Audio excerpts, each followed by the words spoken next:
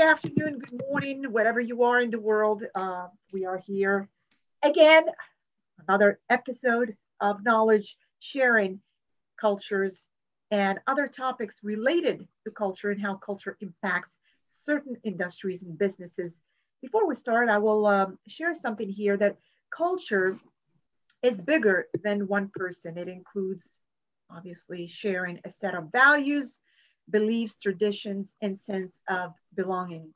Likewise, when we talk about mental health or well being, we're talking about something that is much larger than one person.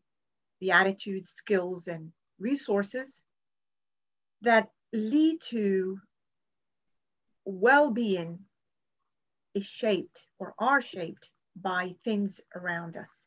So, understanding this as a mental health and well being counselor is crucial to any business success. Cultural backgrounds affect how one views mental health conditions, describes symptoms, communicates with you as a health and wellness counselor, receives and responds to treatment, accepts mental health condition. So to be successful in mental health or as a mental health provider in today's culturally diverse societies, one must understand the importance of cultural competence to effectively work with different cultural groups. And we have an expert on the field, and this is Bernadette Gold. I'm going to let her introduce herself. So go ahead, Bernadette. Good morning. Good morning. It's good to be here. So I'm an author. I'm also a spiritual counselor, coach, and consciousness leader. And I'm a clairvoyant. So I'm kind of a mishmash. And I typically, with my clients, I treat everyone holistically. So a lot of the people that I have as clients have gone through traditional therapy and they got stuck. Some of it has to do with their culture. A lot of times they just don't feel like the person gets them. It's very important, no matter what level of help you offer others, you understand it does play a very, very important role in whether you'll get a breakthrough with them and truly be of service to them. So how long have you been doing this? 21 years. Wow. And you worked with people from all different walks culture of life. backgrounds. Anything that you can mention, like the groups that you've worked with? So, because I've been in business for so long and I've helped so many people, my background's very diverse. Recently, I've had a lot coming from the Asian culture because there's a lot of issues showing up within the Asian culture. And thankfully, they're reaching out for help now. Oh, wow. And they're wanting to learn and they're wanting to grow.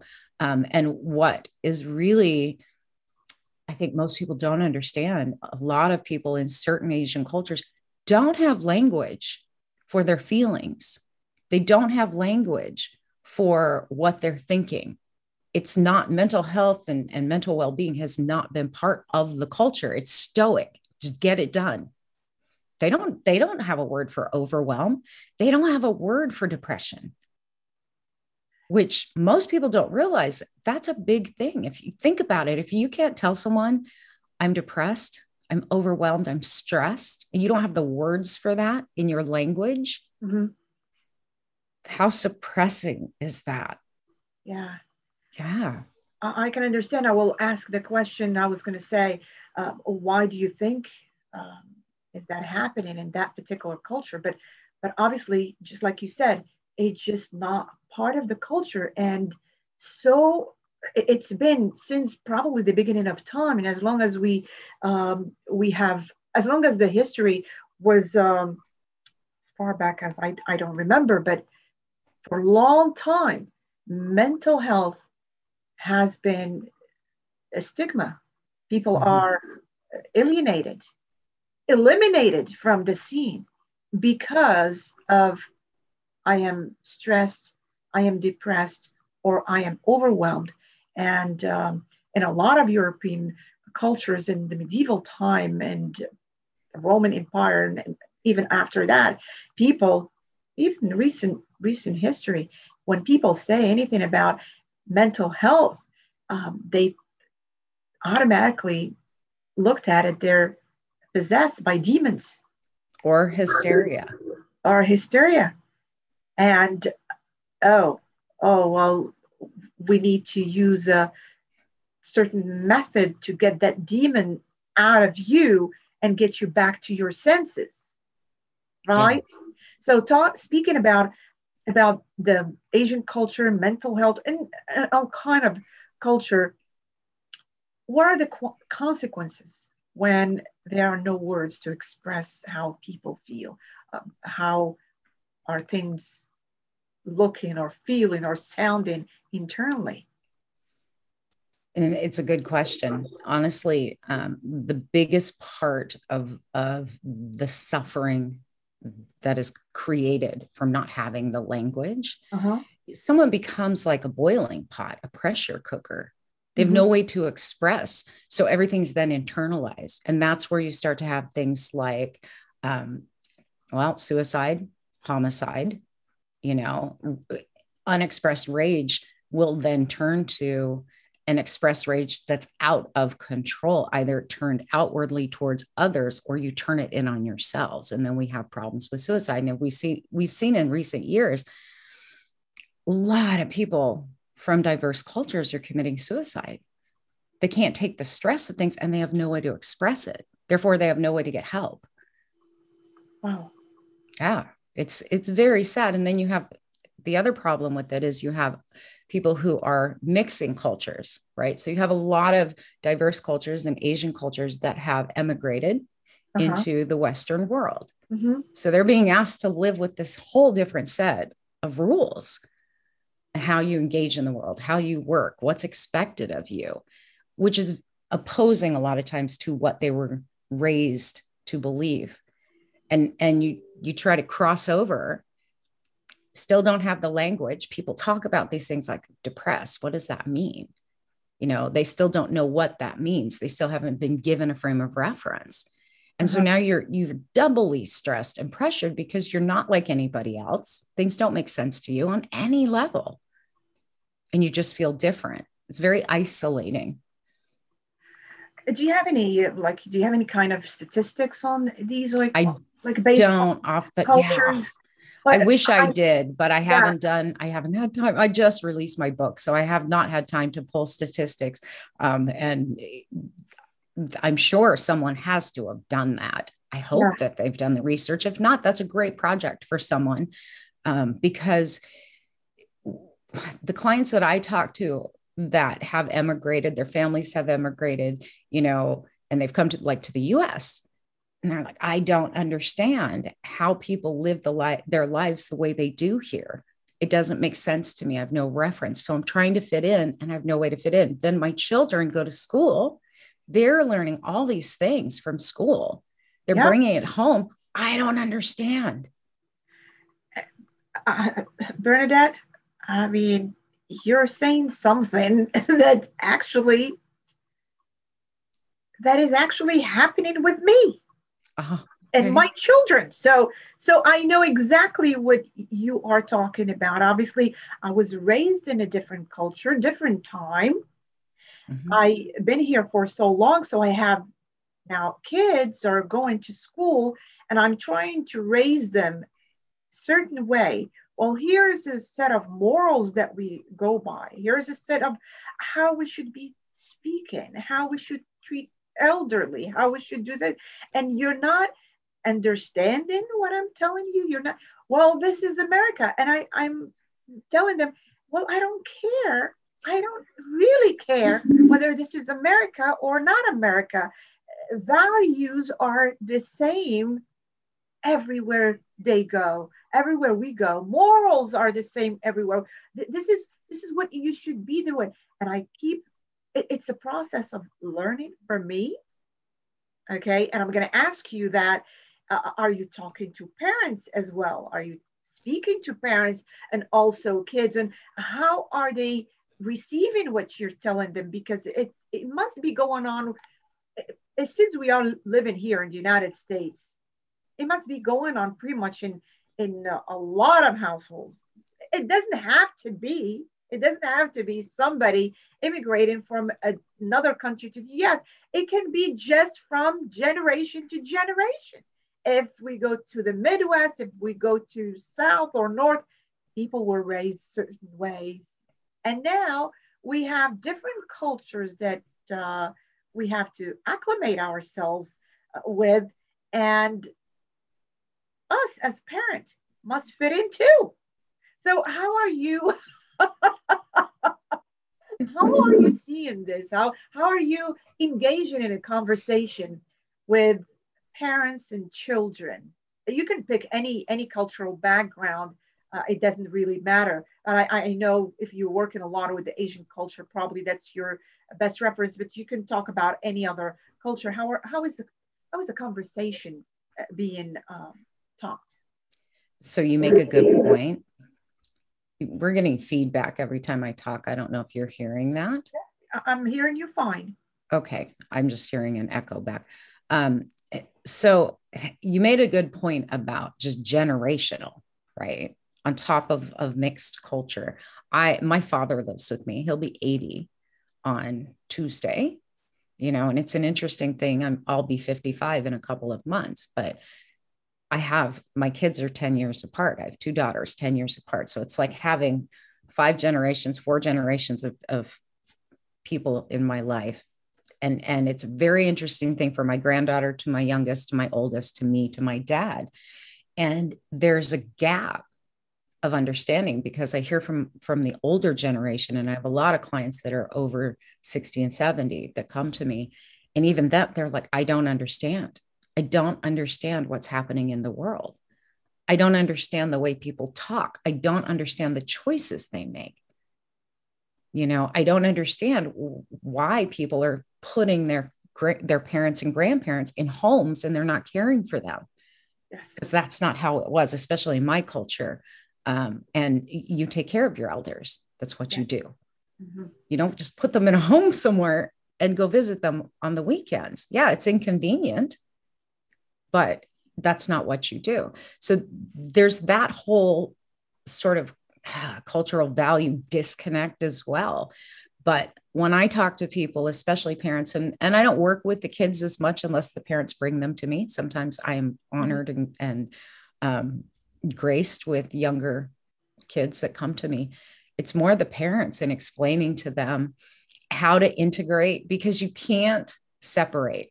And I think that's the most important part here. You can't separate your culture from the culture you're living in now. We can't. We have to integrate. We have to unify. We have to create synergy so that there's a blending where you're not sacrificing one set of morals and values and understandings for another. Because then the kids are, I don't know, mom, like you just don't get it. That's their famous words, teenagers. You just don't get it. And you're right. We don't get it. Your generation of gamers and, Instagram lifestyle is so very different than what we were raised on. How we were judged growing up as kids. It was, if you get straight A's, if you're good in sports, if you're in America, that's how you were looked at and judged. Nowadays, how many followers do you have? Yeah. How many likes did you get? And we're, as parents, going, what is happening here? So there's even this whole new culture emerging within the children that as their parents or grandparents, we've got to adjust to. It's a different language. There's so many things about language, I think, that comes into play. And we have to be able to bridge the gap of that, no matter what culture. If you're coming from an Asian background, your European background, a German background, it doesn't matter. It's always going to be a challenge to bridge the gap in communication. And we all have our own way of seeing things.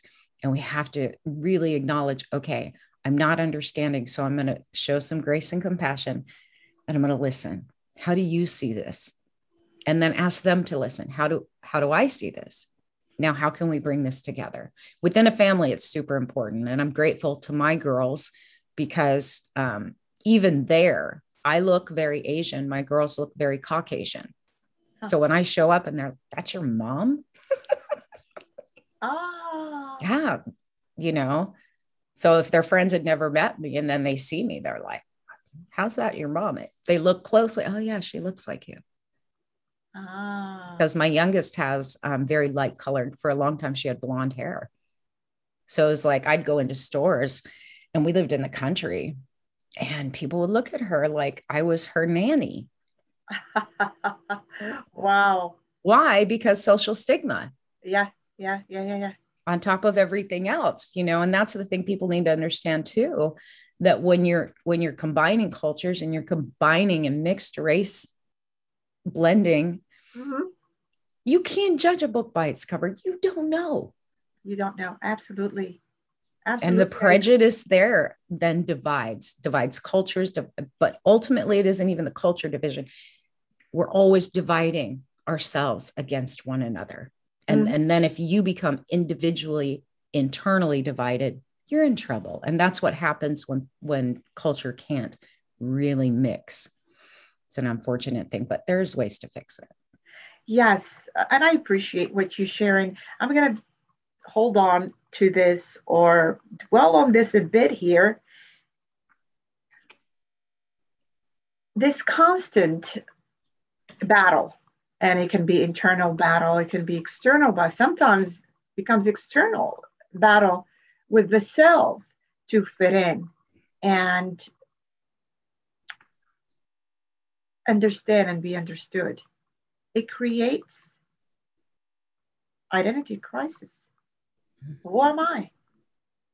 Have you seen this? Because seriously, I, just like I said, coming from a different background, having lived in the US for 32 years now and everything, I ask that question a lot. I ask that question. You were raised, born in this culture, and you've been living here, and you're trying to balance the two, take the best from one and the best from the other, trying to balance both, and then you kind of stumble somewhere, and you're just saying, okay, all right, who am I exactly? Am I living an identity crisis here? And then when you get into that mode of questioning your own identity, what happens? You alienate yourself from the rest, and you said, you know what? I don't belong here. I don't belong there either. So where do I belong? Yeah.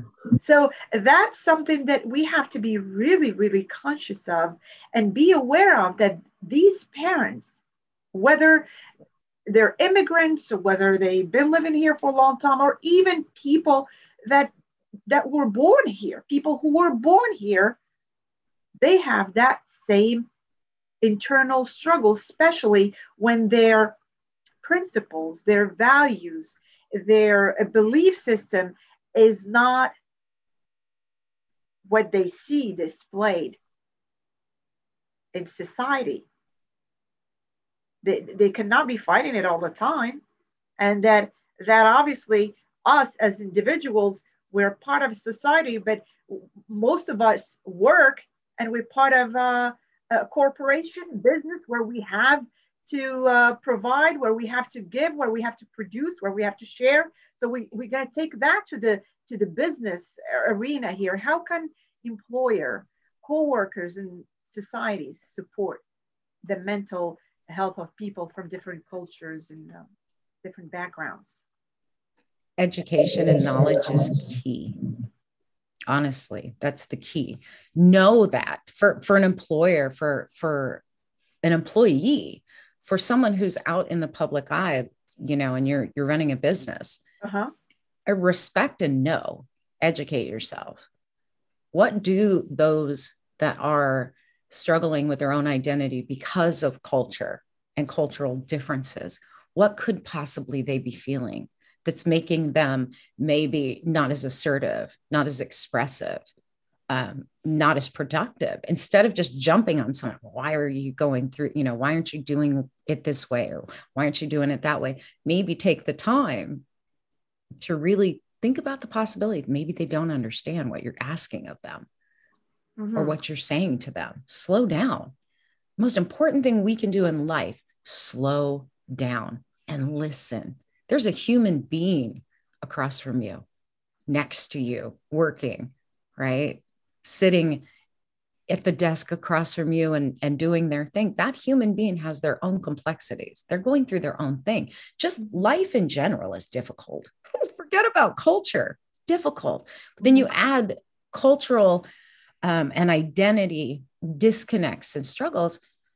That's a whole other realm that a lot of people don't have to deal with. So if we as individuals can empower ourselves and understand, especially corporations, create that understanding that this isn't about diversity. This isn't about the external. This is about what goes on internally. And if you can give them a voice and give them compassion and give them encouragement, maybe take some extra time to explain something to them, maybe in a different way where they can get it, you're going to get way better results. And people will appreciate that about you. You're developing core, deep relationships at that point. And you can evoke all kinds of things from people if they just feel understood, listened to, seen. And when you're mentioning this, I'm thinking that obviously businesses, employers can definitely benefit from cultural awareness, cultural competence training. And training, it does not happen, okay, let's gather up, we're going to train on different cultural learn about different cultural backgrounds or how culture operate here and there. It's continuous. It's because excuse me about that, but because there's a lot to learn. There's a lot to learn. It's just not black and white, 1, 2, 3, we're done. It's continuous learning because obviously cultures evolve with time. And employers have to understand that. For example, we receive, there's, as an example, there's a difference between immigrants and refugees. Okay? Immigrants are people that came here voluntarily. They brought a lot of baggage with them. They brought souvenirs. They brought so many things, traditions and so on.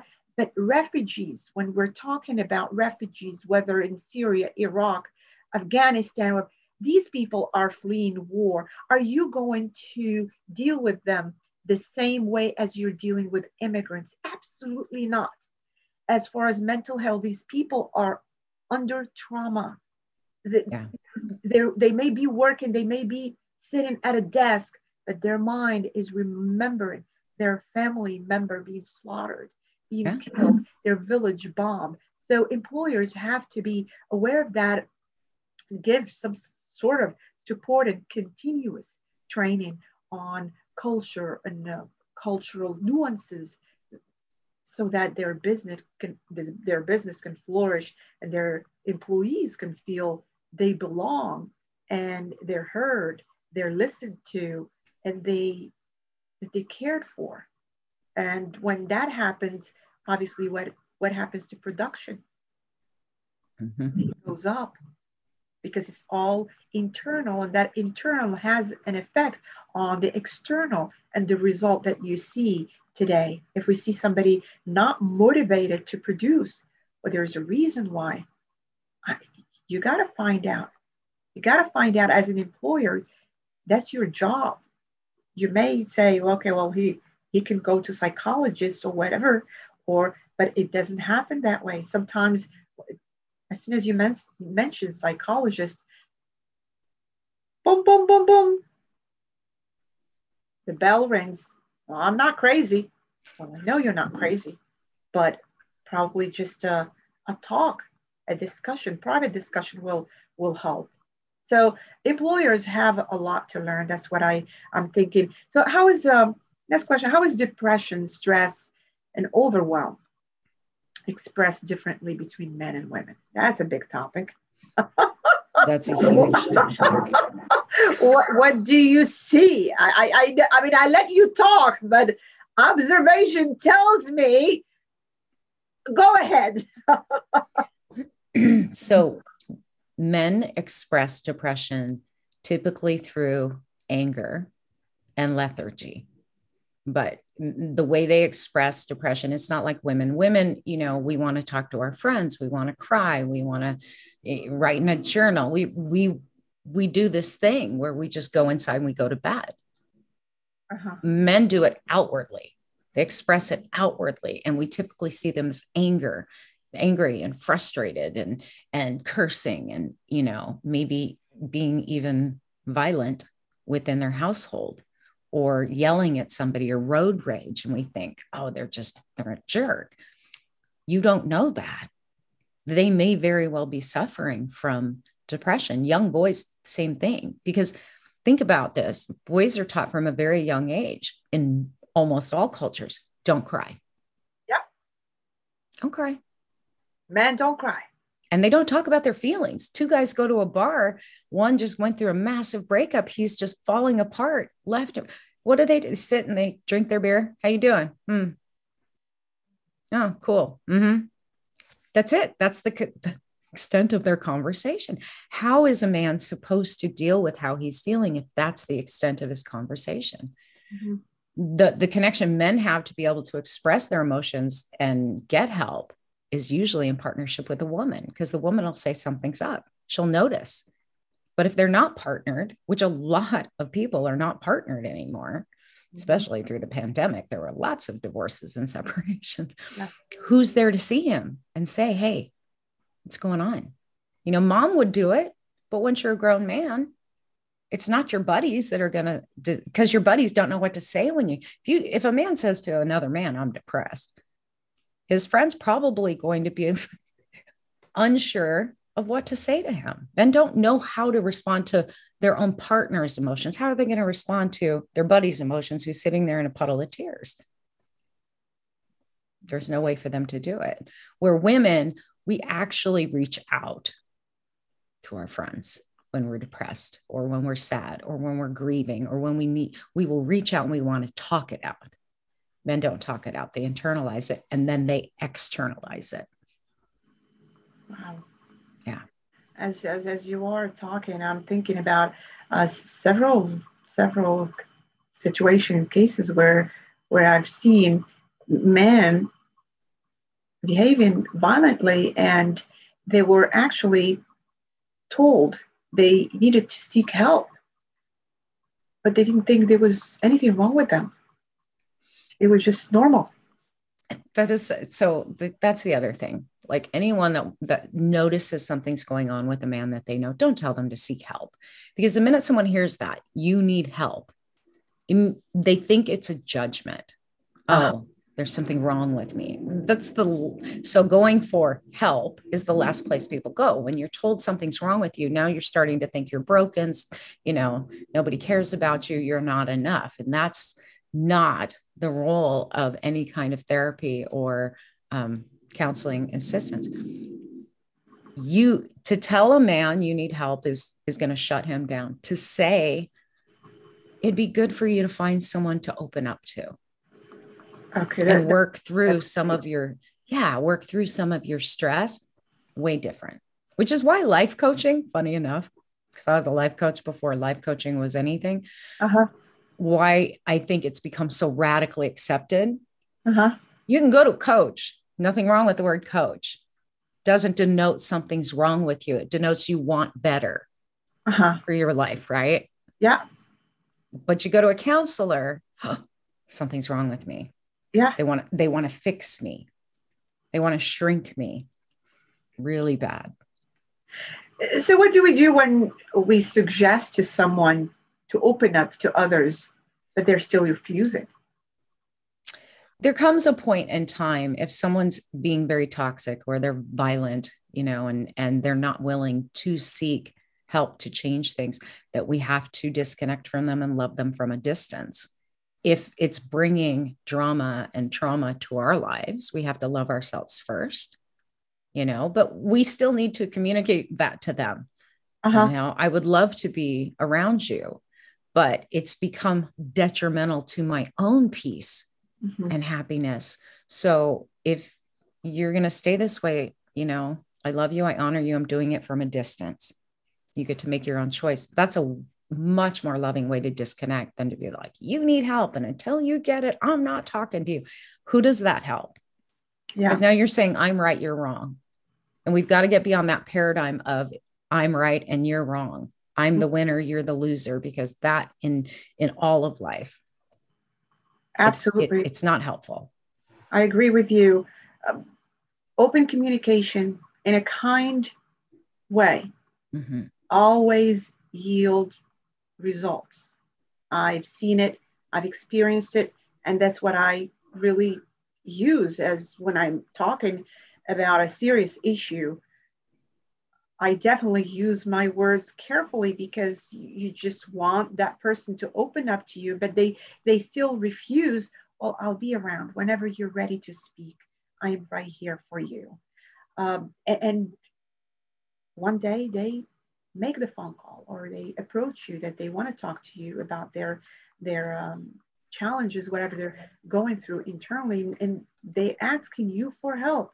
I'm not a mental or spiritual counselor or anything, but it's just that confidence that they feel that they can open up to someone. It'll be very helpful. As long as I tell a lot of people, as long as you refrain from chastising these people that are coming up to you and talking to you about whatever topic that may be, you'll be just fine. Let time do its work. And as long as you're kind, using the right words and the right methodology, obviously you will have a better result. So last thing I want to extract from your brain,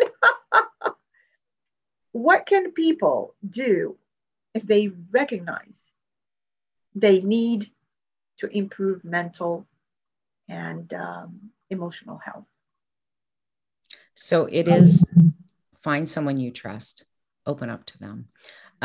One of the things for the person whose friend or partner or family member comes to them, simple rule, and this is really easy to remember: 2 warm fuzzies for every 1 cold prickly, right? Have you ever heard that phrase? Nope. First time. So what that means is 2 warm fuzzies is if you're speaking to someone and you want to give them some constructive direction or guidance or help, and it's hard, it's going to be hard for them to hear. You always frame it with 1 warm fuzzy first. I think you're amazing. Right? That gives them the warm fuzzies. I also think that you should talk to somebody because I think that this is hurting you and your relationships. There's the cold prickly. And I think that if you get someone to talk to help guide you through this and beyond this, your life is going to be even better because I think you're amazing. There's your second cold or warm fuzzy. So you sandwich it. You sandwich it. It's just like when we are speaking, I am a Toastmaster member. I've been a member for a long time. And when we're doing evaluation for any speech, it's the sandwich method is right there and exactly describes what you said. And it works, I guess it works for every situation in life. Yeah. I mean, with our kids, within relationship, 2 warm fuzzies for every cold prickly. I tell this to my clients who I work with that are having relationship issues. How do I talk to my husband? Because we always get into it. Well, for every one thing that you're criticizing, pointing out, or asking for change on, give 2 warm fuzzies. Notice the good stuff. Be grateful about that because then they'll listen to you. You're popping them open with the first warm fuzzy. Then you're delivering the real thing they need to hear, but then you're also smoothing it over with that nice other warm fuzzy that doesn't leave them feeling like something's wrong with them. We don't want to leave people with the impression that something's wrong with them. One of the things, like you were talking about corporate training for like employees and leadership and things like that, absolutely is needed. But one of the places that I see the worst offenses in not respecting cultural differences is in customer service. You go to a restaurant and you have someone who's just hurrying through their job, and someone comes up and they don't maybe speak the same language as you. So you have a hard time hearing. Instead of being kind, I've seen service providers be, whether a hospital or a restaurant, like rude. What did you say? That's no. Just because they don't speak your language, it's your job as an employee. And this is where corporations need to start. Train your employees to be respectful of people who are of a different culture, who have a different language. Because just think about how you feel if you were to go to another country and you're trying to ask for something like, cream cheese on your bagel, but you don't know how to say it in their language. And you're trying to translate in your head, and they're being impatient and they're yelling at you. You walk away, not only you've lost your appetite, you feel horrible about yourself because you couldn't make the translation fast enough. So we need to train our employees that are service providers in the hospitals, in the restaurants, and everywhere. Treat people with give them time. Yeah. Don't yell at them, because that's the other part of it. They go home then and they just feel horrible about themselves. And then what? They take it out on their kids. They take it out on their spouse. They take it out on the dog. Oh gosh, I 100%, 200% agree with you. And that is exactly the reason why I started my consulting and training business on cultural awareness, just because I've seen it happen. Businesses lose a lot of money because their staff, their leadership are not trained on how to deal with other cultures. Their sales are not up to where they need to be. Their customer service, everything evolves. But we're talking about a world there's a global. We are in a global village. We are in culturally diverse societies. People with different beliefs, different everything, even skills, different skills.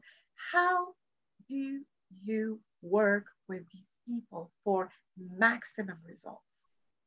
That's exactly what I started doing, because I've been for over 30 years. I've been working with different cultures, and I had the honor to work with over 125 nationalities in sales, customer service, trade.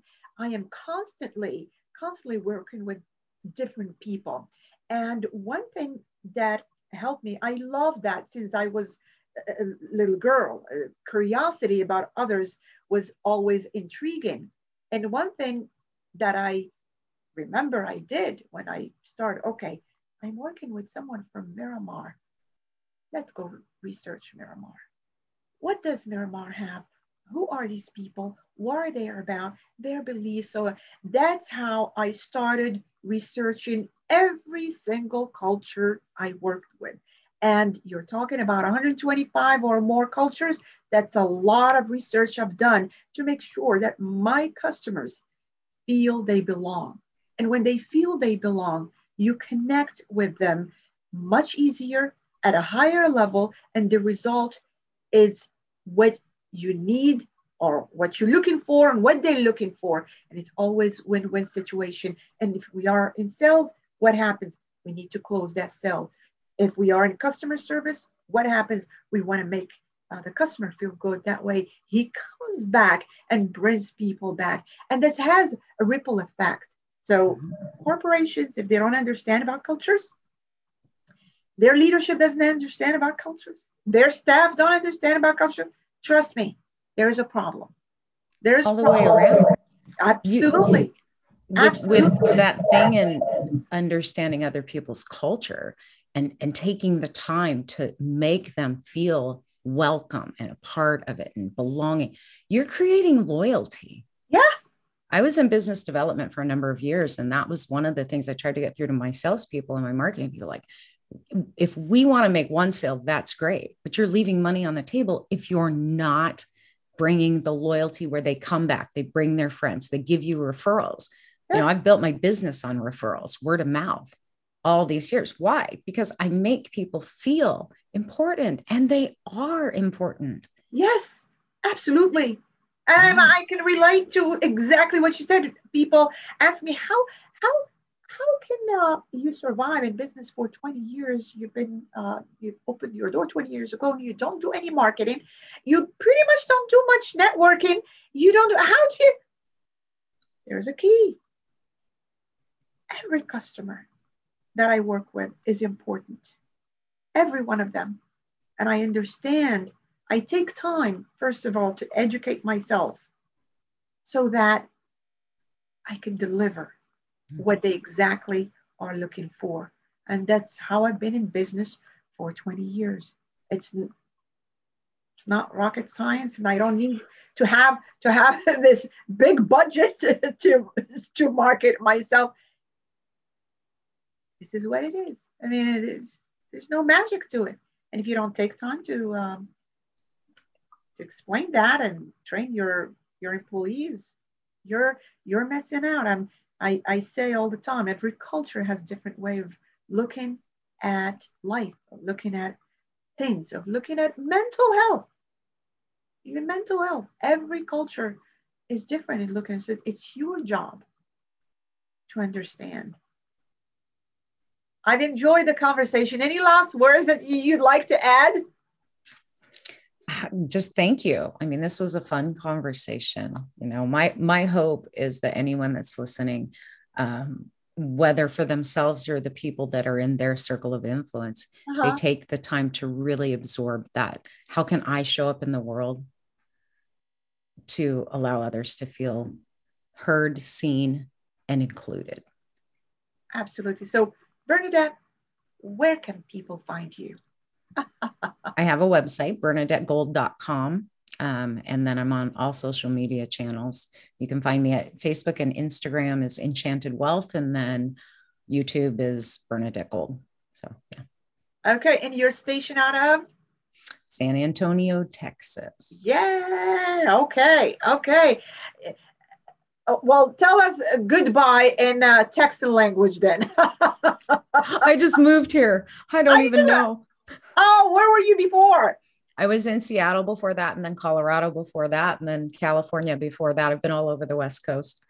Okay. All right. Well, we'll just say goodbye, and we'll say thank you until next time. Stay safe. Thank you so much for sharing. If you're listening, please reach out to Bernadette for mental health, spiritual health, and alignment, an alignment with yourself to live a better life, healthy life, and maximize your results. Thank you so much, Bernadette. And I guess we'll stay in touch. All right. Thank you. Thank you. Take care. Bye-bye.